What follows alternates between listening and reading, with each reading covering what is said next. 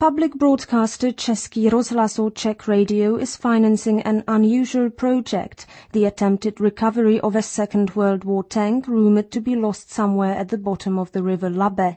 Diving teams are trawling through the river hoping to find a lost reminder from the past. Dominic Yoon reports. May 1945. Nazi military units are in turmoil as Soviet troops move across Europe from the east and American troops move in from the west. Keen to avoid leaving any easy targets for the Allies to destroy, the Nazis either hid or destroyed most of their abandoned hardware in occupied Czechoslovakia. Earlier in February, the Allied bombing of Dresden had forced many Nazis to flee into Czechoslovakia. This is where the legend of the lost tank was born. Czech Radio, along with the River Elbe Administration and the Military History Institute, have been following up on a specific report found in the radio archives of a man, now sadly deceased, who claimed that there was indeed a tank at the bottom of the Elbe.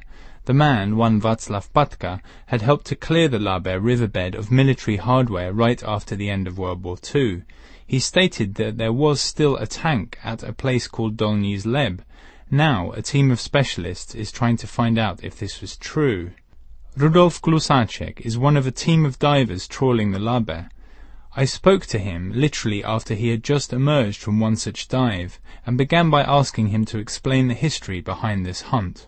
There was one situation during the Second World War when the German enemies were running away from the Dresden in Germany to Ústí nad Labem, the city in Czech Republic, and their move was so slow, so they need to lost some heavy technique during their way. So most of the technique they leave in the river Labe, and after the war was most of this technique taken away, but the victims say that one tank stayed in the river. Czech Radio has hired a number of specialists for this project, although some, including the divers, are working for free with the altruistic aim of serving historical research. So what is the team up to at the moment? We hope we will have some, like yesterday we are working with magnetometer from the boat, and there are some positions in the river where it's possible to find some large steel object. Today we are making the first, let's say, training dives to try the cooperation of all the team, and tomorrow we will work on the dam of the river to find that tank.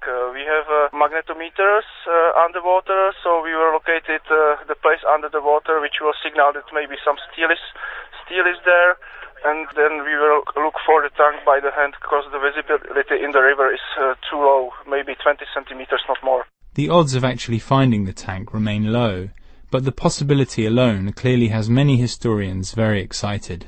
Dominic Yoon, thanks for that report. You can find out more about the tank project at www.rozhlas.cz/tank. Now, the American musician Tom Waits has won legions of fans around the world